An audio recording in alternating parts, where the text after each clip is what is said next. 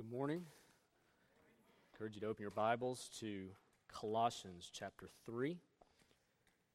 We'll be looking at specifically verses 12 through 14, but we'll also be looking at some earlier verses in the same chapter as well.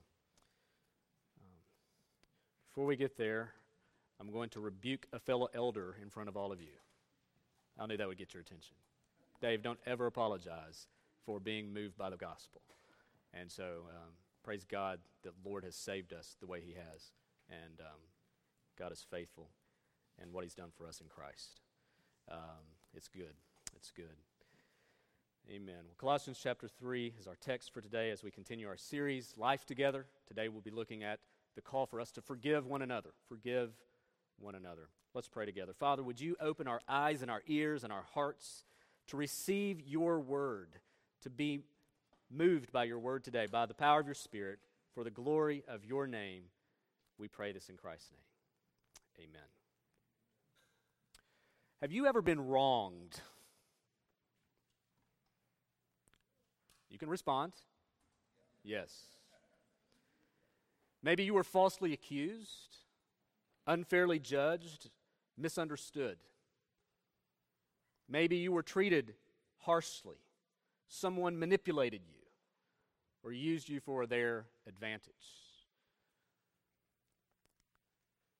How have you responded to those kinds of times? Certainly all of us have been wronged and sinned against at some point in our lives, maybe this week and maybe even this very day.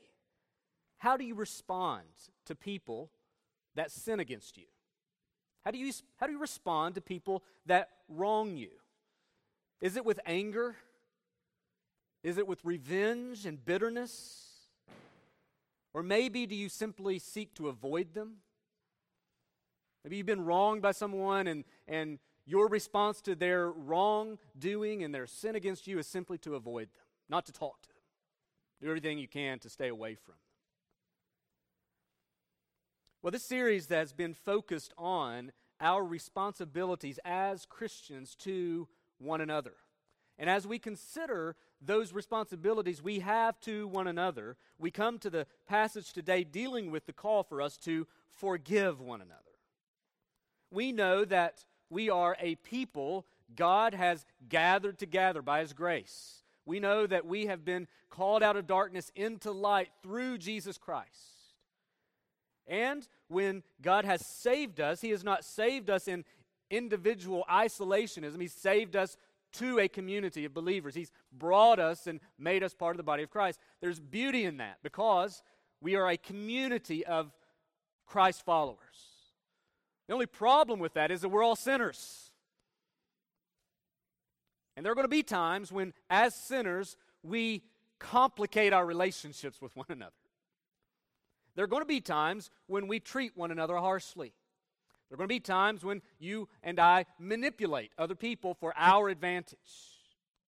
There are going to be times when we may falsely accuse someone or misunderstand someone. And there are going to be frictions and fractions in our relationships with one another. And when that happens, we are not called to respond with anger. We are not called to respond with revenge. We're not called to simply avoid one another. We are called to forgive one another. That is our passage in Colossians chapter 3. We'll begin reading in verse 12. Paul writes, under the inspiration of the Holy Spirit, "Put on then, as God's chosen ones, holy and beloved, compassion, kindness, humility, meekness, and patience, bearing with one another, and if one has a complaint against another, forgiving each other, as the Lord has forgiven you. So you also must forgive. And above all these, put on love, which binds everything together in perfect harmony." You'll notice several things in these verses, but two particular things I want to draw your attention to. Paul's call for us as God's chosen people to bear with one another, and if one has a complaint against another, forgiving each other. To bear with one another, to forgive each other. Now, we talked a few weeks ago about what it means to forbear, what it means to bear with one another. That is more of an attitude that we have towards our fellow believers. This morning, we're going to look at the call to forgive one another, and that is an action. That is something we do to another person. and certainly involves two people. So, as we consider our calling to forgive one another, we want to do so. We want to consider several things. We want to consider our responsibility in forgiveness, our practice of forgiveness, and our motives to forgive one another. Responsibility, practice, and our motives. So we're going to walk through those together this morning and hear how God's Word not only calls us to forgive, but how it teaches us to forgive, and how we're to carry that out to the glory of God and for the good of our fellow relationships and brothers and sisters in Christ. Let's look first of all at the responsibility of forgiveness. As Christians, we have the responsibility to forgive. We know that we as Christians are made new in Christ. There are many things that change. When you hear the gospel and respond to Christ through repentance and faith, you come to Jesus, you're born again, you're made new. There are certain things that change in you when you are made a believer. You're given a new heart, and along with that new heart, you are given new affections, new desires, new attitudes, new behaviors. There's a whole new set of tools that come along with being a Christian. Being a Christian is not simply maintaining the status quo and going to heaven. It is going to heaven while radically being transformed along the way. It's a new mind, a new heart that is given. Many things change. And as a sinner that's been forgiven, one of the things that we are called to do, one of the things that we are expected and even compelled to do is forgive others. A couple of things here under our responsibility to forgive. Number one, we need to understand forgiveness is commanded. Forgiveness is commanded. Paul doesn't mince words here. He says, as the Lord has forgiven you, you must forgive. Now, I don't know if he wrote the word must in bold in his Greek manuscript. I don't know if he underlined the word must or not, and just emphasized it. But we see there that forgiveness is a command. It's not an option. For you and I to forgive other people, it's not a matter of whether or not we feel like forgiving. We are commanded to forgive. And listen, no matter how bad the situation may be, no matter how much harm someone has done to you, how much damage someone has done to you, irregardless of the situation, we are called to forgive one another.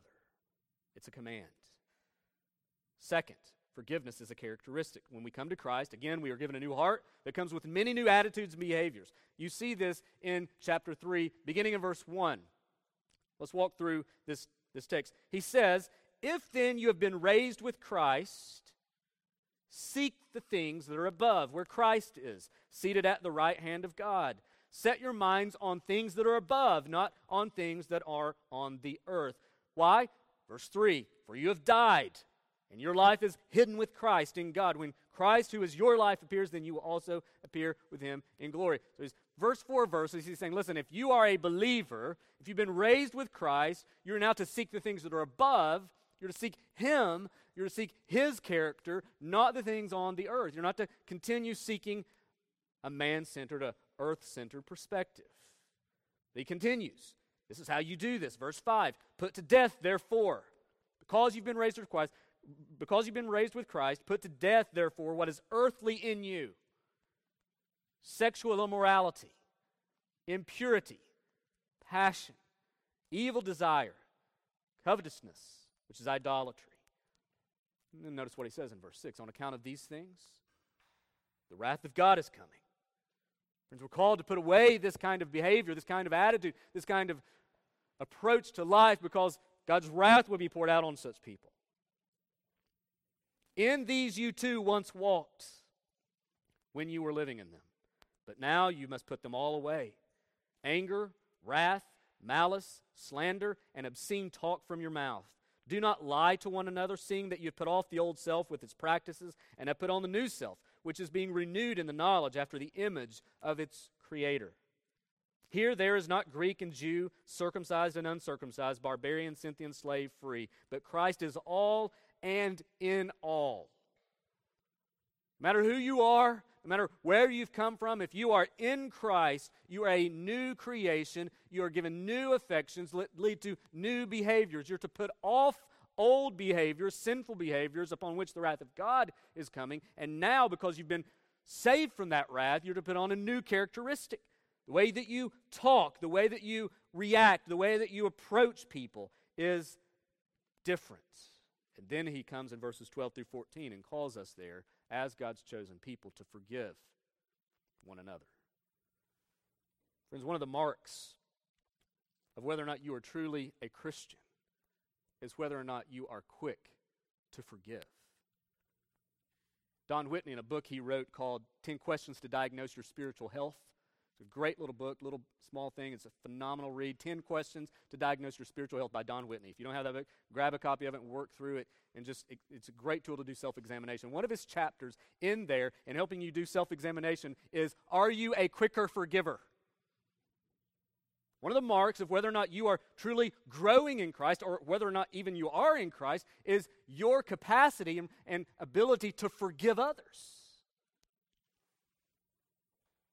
John MacArthur said, an unforgiving Christian is a living contradiction. And as a Christian, you understand the value and the gift of God's grace in your life. As a Christian, you have been pardoned by the grace of God, and therefore now should be willing to extend that same grace to others. As a Christian, forgiveness is part of our responsibility. It's a command, it's part of the characteristic of who we are as believers. Number two, let's consider the practice of forgiveness. If we're going to be quick to forgive others, or even seek others' forgiveness, I think it's important that we understand what biblical forgiveness looks like. And I put that qualifier there, biblical forgiveness, because it is often different than the world's view on forgiveness. I want to break it down a bit. First of all, we need to understand, forgiveness is a decision. Forgiveness is a decision. Biblical forgiveness requires an intentional transaction between two people that leads to reconciliation. Let me say that again. Biblical forgiveness requires an intentional transaction between two people, at least, that leads to reconciliation. And so therefore, if it's an intentional transaction, it's a decision, not a mere feeling. Sometimes you will hear things like, well, you can't forgive someone until you feel forgiveness in your heart. Well, that's not what the Bible says. The Bible says you must forgive.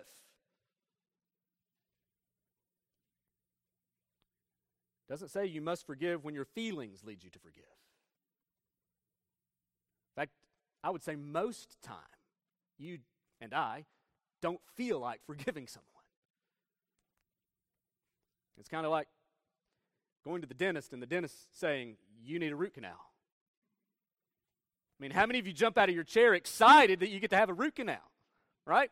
I can't wait to have a root canal. I mean, very similar, we don't treat forgiveness that way. We don't feel like forgiven oftentimes. But you'll be surprised, the more you practice forgiveness, the more your feelings will come in line with what you're actually called to do. Don't wait on forgiveness to be a mere feeling. You may never forgive. Forgiveness is a decision. It's a choice that we make to pardon someone who has sinned against us. In fact, it often involves a series of decisions where we begin with seeking God's help in forgiving people. The word forgive actually means to give favor. And we're giving favor to those whose favor is extension of our favor to them. It's undeserved and it cannot be earned. When someone has wronged us, we are now giving something back to them that they don't deserve. That's the whole point of forgiveness. So when someone sins, they ultimately create a debt that someone must pay. Now, obviously, when we think about our sin, our debt is ultimately owed to God, and our debt is so big that we could never pay it off. Yet God has graciously chosen to pay the debt for us. In Colossians chapter 2, verses 13 and 14, we see that so clearly. And you who were dead in your trespasses and the uncircumcision of your flesh, God made alive together with him, having forgiven us all our trespasses, by canceling the record of debt that stood against us with its legal demands. This he set aside, nailing it to the cross. Great place to say amen. Amen. It's a beautiful fact. We were dead in our trespasses, under the curse and wrath of God because of our sin. We had legal demands against us that justified our condemnation. We were in such debt we could never pay it off. And God comes along with the blood of Christ and signs that check we could never pay. And he says, you're forgiven. It's a beautiful fact. Friends, if you're here today and you're not a Christian, this is exactly what God has done for people just like you. If you'd simply realize that you as a sinner have a debt to pay to God that you can never pay back, there's not enough praying, there's not enough Bible reading, there's not enough church attending, there's not enough good works on this planet that you can do to earn favor with God. Your debt will never be paid off on your own. But friend, if you'll simply look to Jesus, when Jesus came, he lived a perfect life. He died on the cross in the place of sinners. And there at the cross, as he shed his blood to pay off debts. And if you would simply trust in him, trust in what he's done for you through the cross, your debt will be paid in full, forever. It's a free gift to you if you'll simply trust in Jesus. Turn from your sin and trust in Christ. That's the hope that we have. And when someone sins against you, in a sense, they create a debt with you. And so as a result, we have a choice to make. We can keep them indebted to us, or we can choose to pardon their debt through forgiveness. Forgiveness is a decision. Number 2, forgiveness is conditional. Forgiveness is conditional. This is where so many Christians confuse the therapeutic, psychological approach to forgiveness with biblical forgiveness. Now, when you heard that, some of you were thinking at that moment, I'm about to go to sleep. No, I'm going to stay awake for this because what do you mean forgiveness is conditional?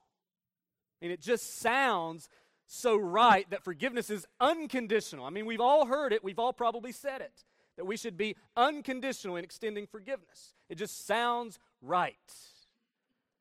But what does the Bible say? Look with me at Luke chapter 17, verse 3 and 4. There in the Gospel of Luke, Jesus says this, if your brother sins, rebuke him. And if he repents, forgive him. And if he sins against you 7 times and turns to you 7 times saying, I repent, you must forgive him. What is Jesus saying there? He's saying that if someone sins against you, confront them, rebuke them, call them to account. And if they repent, you are to forgive them. Biblical forgiveness is conditional in the sense that it is dependent upon repentance. True forgiveness cannot take place with only one party. For forgiveness to actually take place, there must be 2 people willing to come together to be reconciled. In this book by Chris Bronze, it's called Unpacking Forgiveness. He refers to this as forgiveness being a figurative handshake. He says you cannot shake hands alone. For forgiveness to happen, you need to seek out the offending party, extend your hand, and pray they will offer his or her hand back to you. Friends, if you struggle with that, think about the forgiveness that God extends to you. It's not unconditional. It's conditioned based upon your repentance. It's conditioned based upon those who repent. He stands ready to forgive, but forgiveness is not extended until we repent and trust in Christ. Think about that. If God forgave us unconditionally, without the condition of us turning from sin to him, then all people would be saved. It would be universalism. If God just unconditionally forgave everybody, Jesus died for the world, everybody's forgiven unconditionally, then all of us would be saved. Pardons. Ken Sande, in his book, The Peacemaker, I think is very helpful in helping us explain this process. He identifies several steps in forgiveness. He talks about positional forgiveness and transactional forgiveness.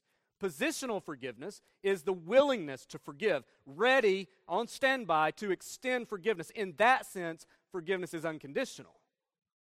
Yes, by all means, you should have a heart and an attitude ready to forgive someone at all times unconditionally. But then he says transactional forgiveness is actually extending forgiveness upon someone's repentance, which is conditional. And for forgiveness to really be full and complete in the biblical sense, it's not something just simply to be offered, it's something to also be received. As a Christian, you should always be ready to extend forgiveness to someone who repents. But you can't actually extend forgiveness until repentance is taken place. So, when you talk about these kinds of things, which I think oftentimes the church hears not too often, somebody will say, well, what if someone doesn't repent? What if there's a conflict? What if someone has wronged me or sinned against me and I'm ready to forgive them, but they don't repent? Am I accountable? Well, no, so long as you have sought to reconcile with them. Romans chapter 12, verse 18 says, so far as it depends on you, live peaceably with all.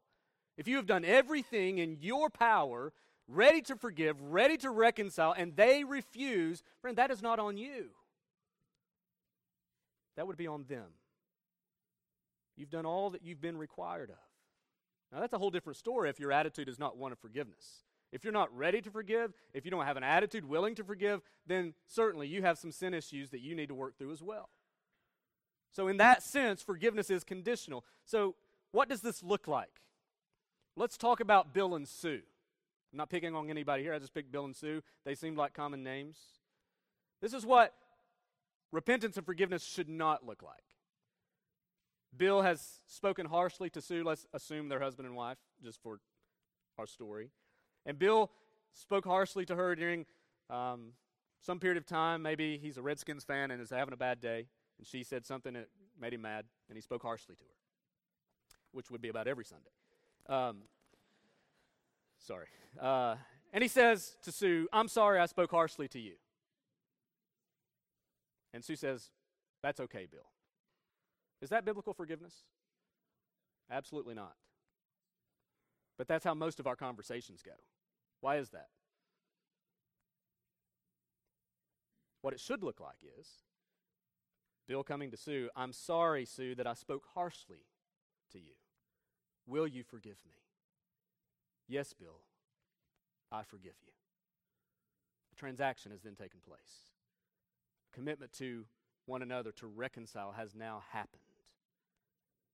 Friends, if you have wronged someone, maybe you're on the other end, maybe you're the sinner in this case. All of us are sinners, but you're the one that has wronged someone. You need to address them by going to them, acknowledging your specific sin to them, and asking them to forgive you. Merely saying, I'm sorry, is not sufficient. We have to learn how to communicate the process of forgiveness. It's a decision that we make. It's a process that we work through. It's conditioned upon there being acknowledgement and repentance present. Because the end goal is number 3. Forgiveness leads to reconciliation. The whole point of forgiveness is for two people to be reconciled. There's been a breach in the relationship. There's been sin that's caused this breach in the relationship, and forgiveness needs to be extended so the relationship can be restored. Otherwise, forgiveness is meaningless, isn't it? I mean, you try to separate forgiveness from reconciliation, that's like trying to separate fuel from a car engine. The whole point of fuel is to make the engine burn in all of its technical and mechanical ways so that it gets somewhere. But merely to have a tank of fuel over here and an empty engine over here is worthless. Fuel was made to enable engines to run. So forgiveness is made to bring about reconciliation. It's about removing that wedge between two people so they can have a restored relationship. Now, sure, there will be those relationships where there's been such wrongdoing, such massive wrongdoing and sin that's taken place that for that relationship to be like it used to be, it's not going to be like it used to be. But that doesn't mean that forgiveness and reconciliation to some level can't happen. We're not saying that everybody needs to kiss and make up and all things are going to be like they used to be. It may be different. But at least you have sought to reconcile the best you can and extended forgiveness and walk through that process of confession. In Matthew chapter 5, we see Jesus' instructions very, very clearly, way back in the Sermon on the Mount. Matthew 5, beginning in verse 23. He says, "So if you are offering your gift at the altar and there remember that your brother has something against you, leave your gift there before the altar and go. First be reconciled to your brother, and then come offer your gift." Jesus is in the process of not just making reconciliation happen between us and God, but as a natural fruit of that reconciliation, we are to be reconciled with one another.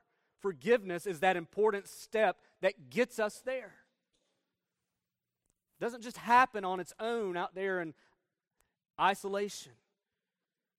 That's the process. It's a decision, it's conditioned upon repentance, and it leads to reconciliation for biblical forgiveness to truly take place.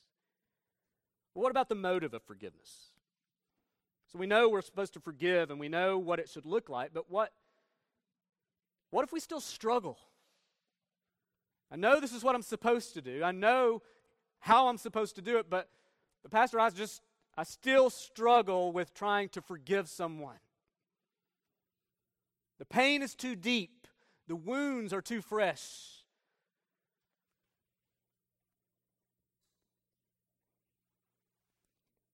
What will help our hearts move away from bitterness and anger to forgiveness and reconciliation? Notice in Colossians 3, verse 13, Paul says that we're called to be forgiving each other as the Lord has forgiven you. So you must also forgive. In a very parallel passage in Ephesians chapter 4, Paul says, "Be kind to one another, tenderhearted, forgiving one another, as God in Christ forgave you." Our forgiveness is being compared to a forgiveness that we have received through Christ. So two motives that you need to consider in your struggles to forgive others. Number one, you need to be reminded that Christ died for your sin. If you are a Christian, you have been forgiven by God through Christ. That's what Paul says. He's encouraging believers to forgive one another based upon the forgiveness that they have received through Christ, as the Lord has forgiven you. So if you're struggling to forgive someone, it may be that you're taking your eyes off the forgiveness that you yourself have received in the gospel. And Jesus knew that we would wrestle with this, so he gives us the parable of the unforgiving servant, right? Matthew chapter 18, which is a whole chapter on relationships being restored and forgiveness and sin being confronted and those kinds of things. Matthew 18 and verses 28 through 35, we have this parable called the parable of the unforgiving servant. And in that parable, Jesus tells a story about a king and one of his servants. The servant owed the king a tremendous debt, and he was unable to pay it. And so the king, being kind and gracious, he forgave the debt of the servant. Showed the servant favor, and he forgave the entire debt. And so the servant goes on his way, but it wasn't too long that this same servant found one of his fellow servants who owed him about a day's worth of money. And he let him have it. This we pick up there in that story in verse 28 of Matthew 18. But when that same servant went out, he found one of his fellow servants who owed him 100 denarii. And seizing him, he began to choke him. That's what it says. He began to choke him, saying, "Pay what you owe." This is a day's worth of work. So his fellow servant fell down and pleaded with him, "Have patience with me and I will pay you." He refused and went and put him into prison until the debt should be paid. When his fellow servants saw what had taken place, they were greatly distressed, and they went and reported to their master all that had taken place. Then his master summoned him and said to him, "You wicked servant, I forgave you all that debt because you pleaded with me. And should you not have had mercy on your fellow servant as I had mercy on you?" And in anger his master delivered him to the jailers until he should pay all his debt. So also my heavenly Father will do to every one of you if you do not forgive your brother from your heart. And this is a heavy parable. It's just reminding us of how much we have been forgiven. And when we refuse to extend forgiveness to others, it's an indictment upon what we've received from God. It's as if we're throwing that forgiveness we've received back in God's face. Ken Sande in The Peacemaker said, "Christians are the most forgiven people in the world. Therefore, we should be the most forgiving people in the world." Friends, if you refuse to forgive someone, it can be an indicator that you really don't know the depths and riches of Christ's forgiveness towards you.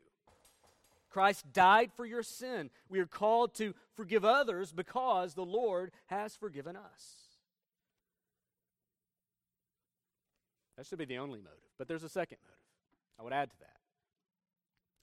Not only has Christ died for your sin, Christ has died for others' sin. If the person who has sinned against you is a Christian, their sin has been fully pardoned at the cross. They've been forgiven by Christ. And if you're struggling to forgive them, doesn't it say much to you about your own heart and about your own consideration about the cross? And that Christ suffered, bled, and died to cover the very sins, not only of your sins, but the sins that the person has committed against you. He died to cover that sin as well. If Jesus has forgiven them, it should speak volumes to us that we ought to do the same. But maybe they're not a Christian. Maybe they don't know anything of God's forgiveness, and they're hard to get along with, and there's a lot of conflict all the time with them. In that case, we should be reminded that this person is alienated from God and still under God's wrath. And if they don't repent and trust in the gospel, they are going to perish eternally for their sin. So your attitude and your willingness to reconcile with them can ultimately be a testimony to the gospel in your life to draw them to the same gospel that saved you. Though very different, the forgiveness you are willing to extend and demonstrate can be a picture of the gospel and be part of the means that God uses to bring that person to himself. He died for others' sin. Friends, as we strive to live out the one another's as a community of Christ followers, we are going to have to learn to practice forgiveness. It doesn't come easy. It doesn't necessarily come natural to us. Our natural tendency is to be angry, to be bitter, to be resentful, to avoid, to move away from conflict, which is just as sinful as the sin done against us. Friends, people are going to let you down. They will. People are going to let you down. People are going to wrong you. People are going to sin against you. And how you respond to them will make all the difference in the world. Especially within the community of believers. Even people in this room, as you get to know other people, as you get to relate to other people, as you get to seek to build community with other people in this room, people in this room are going to fail you. They're going to disappoint you. They're going to discourage you. You're going to say, well, I thought better of them. And so you can either turn away from them, avoid them, be angry, allow the bitterness to grow, or you can move towards them, seeking reconciliation. Maybe you're the offender. Maybe you're the one that has caused a breach in the relationship. Friend, you should pursue. Admit your guilt. Admit your sin. Last week, Trey talked about how we should confess our sins to one another, especially so when we've sinned against each other. There might be people in this room you've wronged. Maybe you need to seek their forgiveness today. Maybe you're the one that's been wronged. Maybe you should pray to God that He would give you an attitude ready to extend forgiveness when repentance has happened. Part of being reconciled to God means that we are to be reconciled to one another.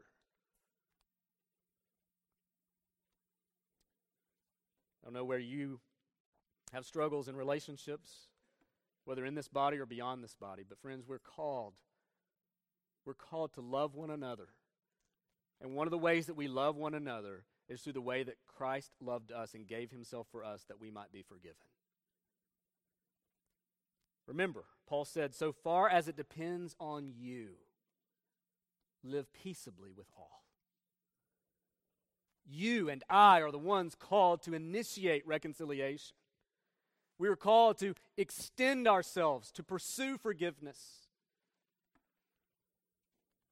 Friends, the sin people have committed against us, think about this. The sins that you wrestle with in forgiving others, the sins people have committed against us and we've committed against them, it's like a mere swimming pool compared to the ocean of debt and sin that we've committed against God. And if God has forgiven us as deep as the ocean, then we can certainly forgive the little swimming pools of sin against one another. He's canceled our debt once and for all. Do you realize the beauty in that? Do you realize that that is the very reason you can stand before God at the end of the day and be counted among the redeemed?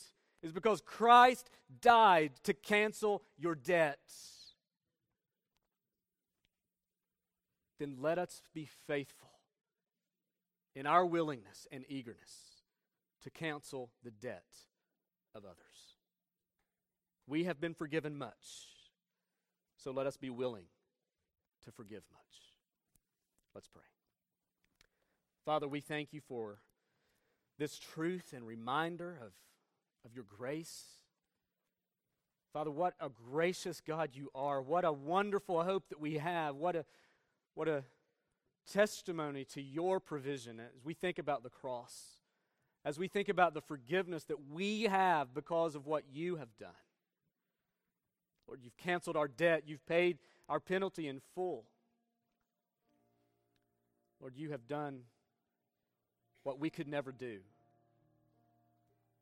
We want to thank you this morning, Lord, for paying our debt, for setting us free from the law and its legal demands. Lord, you would have been perfectly just in leaving us in our sin and judging us as sinners. But God, in your love and in your grace, you chose to pardon us. And Father, that love has been demonstrated in that while we were still sinners, Christ died for us. Lord, you magnify your love in that you were willing to send your only Son so that upon Him the judgment would fall, the wrath would be poured out, and sinners would be pardoned.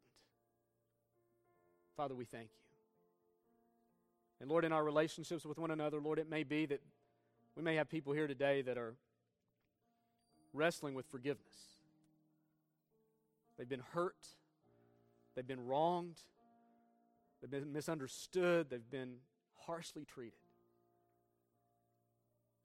Father, I pray that you would move in their hearts in a way that leads them towards forgiveness. God, would you help us to be a forgiving people? And Lord, when we have wronged others, when we have sinned against others, Lord, would you humble us in such a way that we would be willing to go to them, acknowledging our sin for what it is, and pleading for their mercy, pleading for their forgiveness, asking to be reconciled. And my prayer is that you would allow these truths to not just be something we give head knowledge to, but Lord, that these would be truths that would fill our hearts, that would lead us to relate well to one another for your glory. God, help us to be a forgiving people. Thank you, Lord, for forgiving us. We pray this in Christ's name.